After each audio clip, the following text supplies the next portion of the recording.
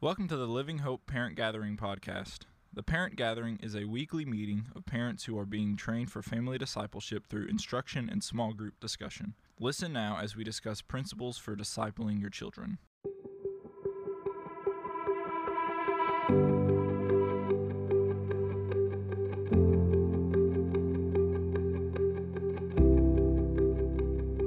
We live in a fast-paced, busy culture, don't we? You know, even during COVID and life slowed down for many people, and we vowed that we would not step back into that rat race, but we did it, didn't we? We did it. And I think even as parents, sometimes we thought our kids missed out on so much during COVID that we didn't want them to miss out on anything else. And so I think for some parents, we even doubled down on what they were doing pre-COVID. And so we get so caught up in that. We have full plates overflowing with good things: jobs, children, kids' activities, household responsibilities, hobbies, leisure activity, small group discussion, small group fellowship, community service, outreach projects. I could go on, because that's our lives, isn't it?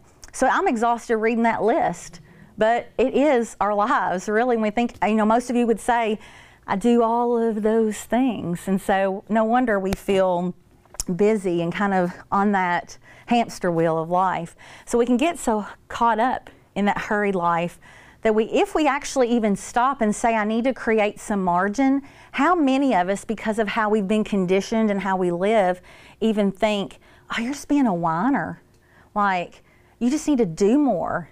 Just suck it up, Buttercup. That's like that. That's my own personal things that I hear in my head of, you signed up for this, suck it up, you know? You signed up to be a parent, suck it up. But you know what? That suck it up, hurried strategy doesn't work long term, does it? We cannot continue at that pace and be the very best that God intended for us to be as individuals who go out and shine the light of Christ, and even as parents who are trying to lead our children to Christ. And I think sometimes too, what do they see from us? Do we want them to grow up and live the lives that we do? It might be good. It might be really, really good. But is it the best thing? And the feeling that you have, if you look back over and think, let's just think about our past week. Do you think, oh, that was so relaxing. That was just such a good, steady pace. I really had good intentional time in the Word. Really had meaningful moments with my children. Do you have that sense of, oh, man, if you do, I'm going to come to your house for sure. We don't normally have that, but I mean, some of us might, and I applaud you if you do. But are you thinking, man, I just feel exhausted sitting and thinking about it. This is a moment of rest for me, sitting here, just taking in the Word of God, being with other parents. Maybe that is a restful time for you.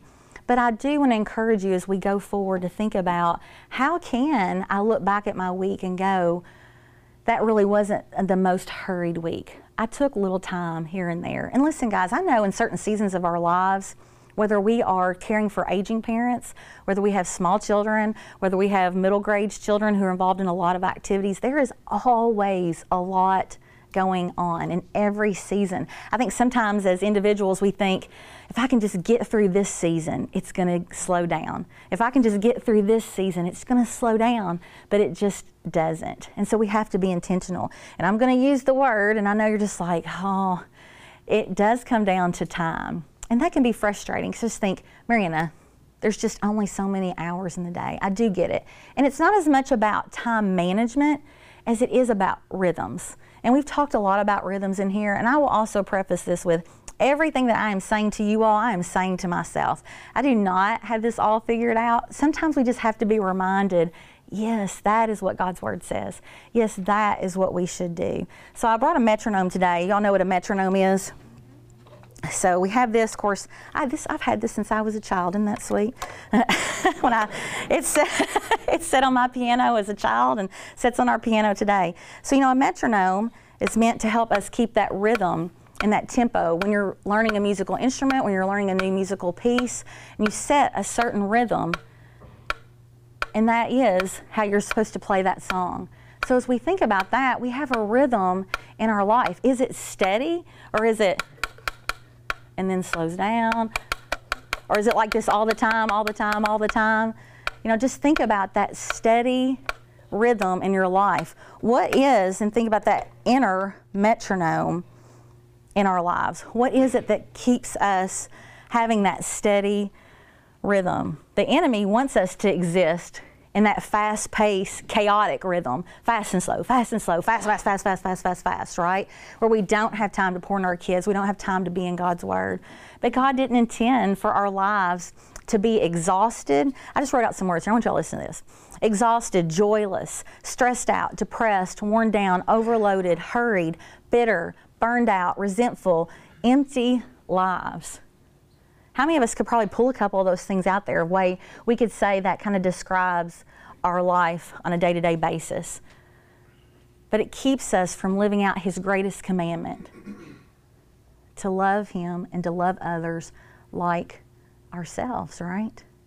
Like ourselves. So at some point our Christian culture, and I wrote that on your all's notes, has rewritten the greatest commandment from loving God and others as yourself to loving God and others instead of yourself. You know, when I read that wasn't an original quote, by the way. I don't know who wrote it, but I read it. And but it really resonated with me, because I think we as believers think that if we spend any time on, you know, there's a catchphrase on self-care or whatever, that we're being selfish and we're being lazy because we're taking time away, or we're being self-centered. So I'm not saying take a day every week to go to the spa or something like that. I'm not saying that, but do we value ourselves and our time and that rhythm and our pace? Do we value that as much as we do others, or even the Lord? Because if He's going to use the example of we should love others as ourselves, obviously He expects that we have care and concern for our own lives, correct? And so when we look at that, so love God and others as yourself. This is why Satan is so ruthlessly committed for us to be empty and exhausted, so we can't live out that commandment.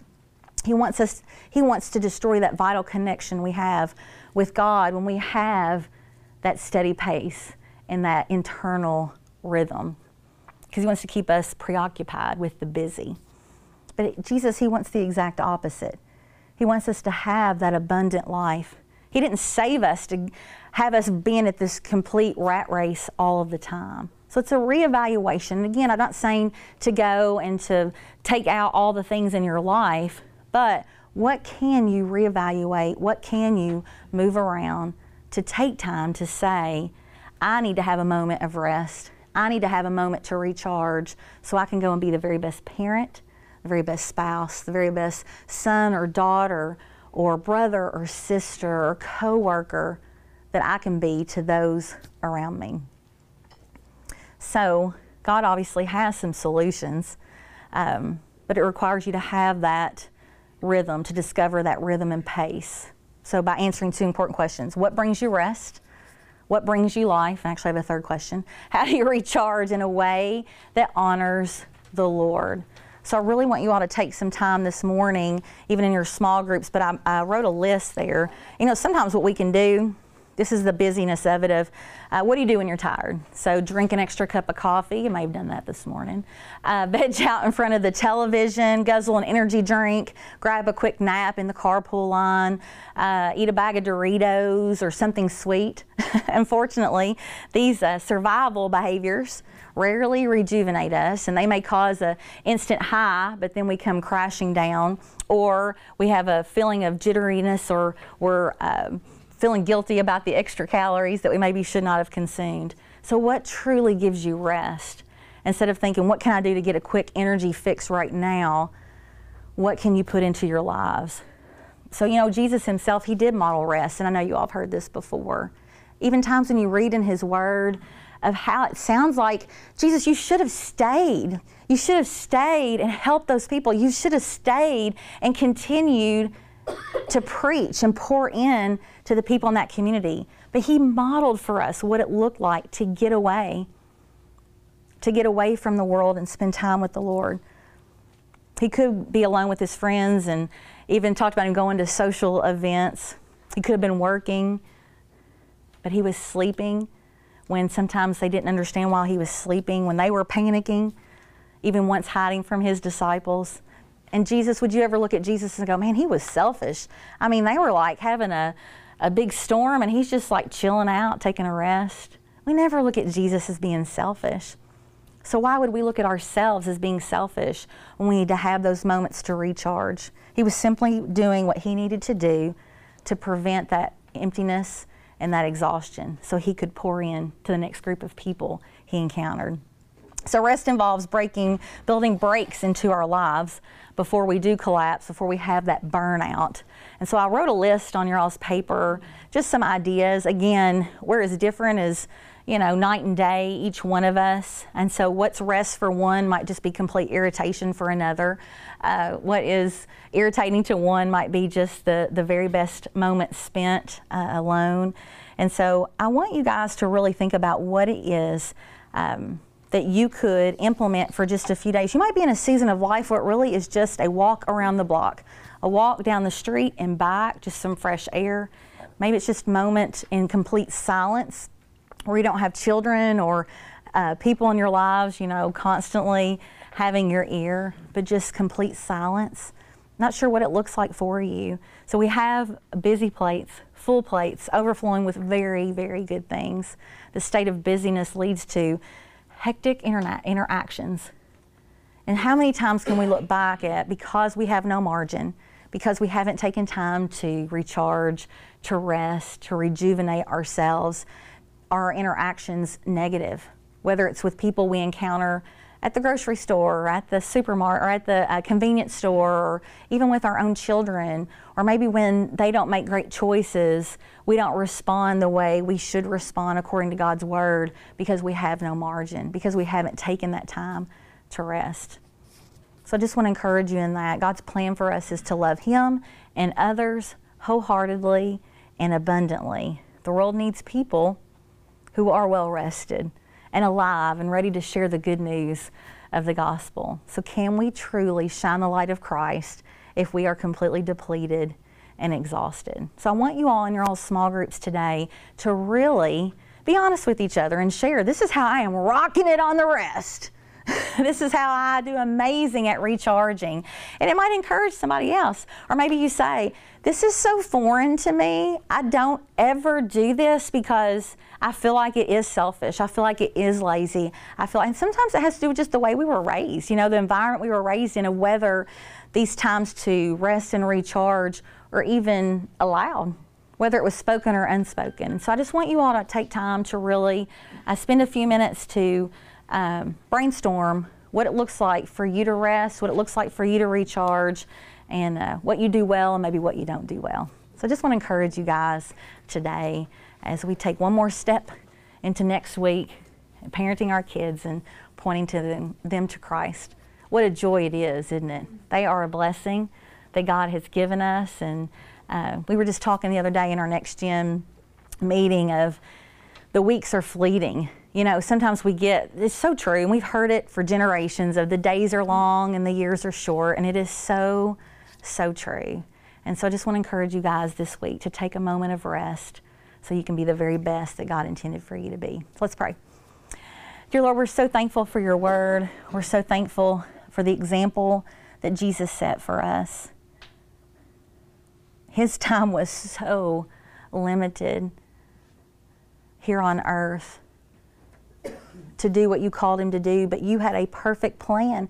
And what looks like from our perspective of that it was limited, it was exactly the days that you ordained for him to walk on this earth. And he didn't waste them. But he did take time to be alone in solitude. He did rest. And so, Lord, I pray that we would step in and lean in to that example that he set for us in this crazy, busy world that we live in. Or I pray that our time together in small groups is meaningful today, that we are vulnerable to share what we excel at and what we fail at. So be with us today. And I pray that all that we do and all of our interactions and our conversations point back to you. It's in Jesus' name we pray. Amen.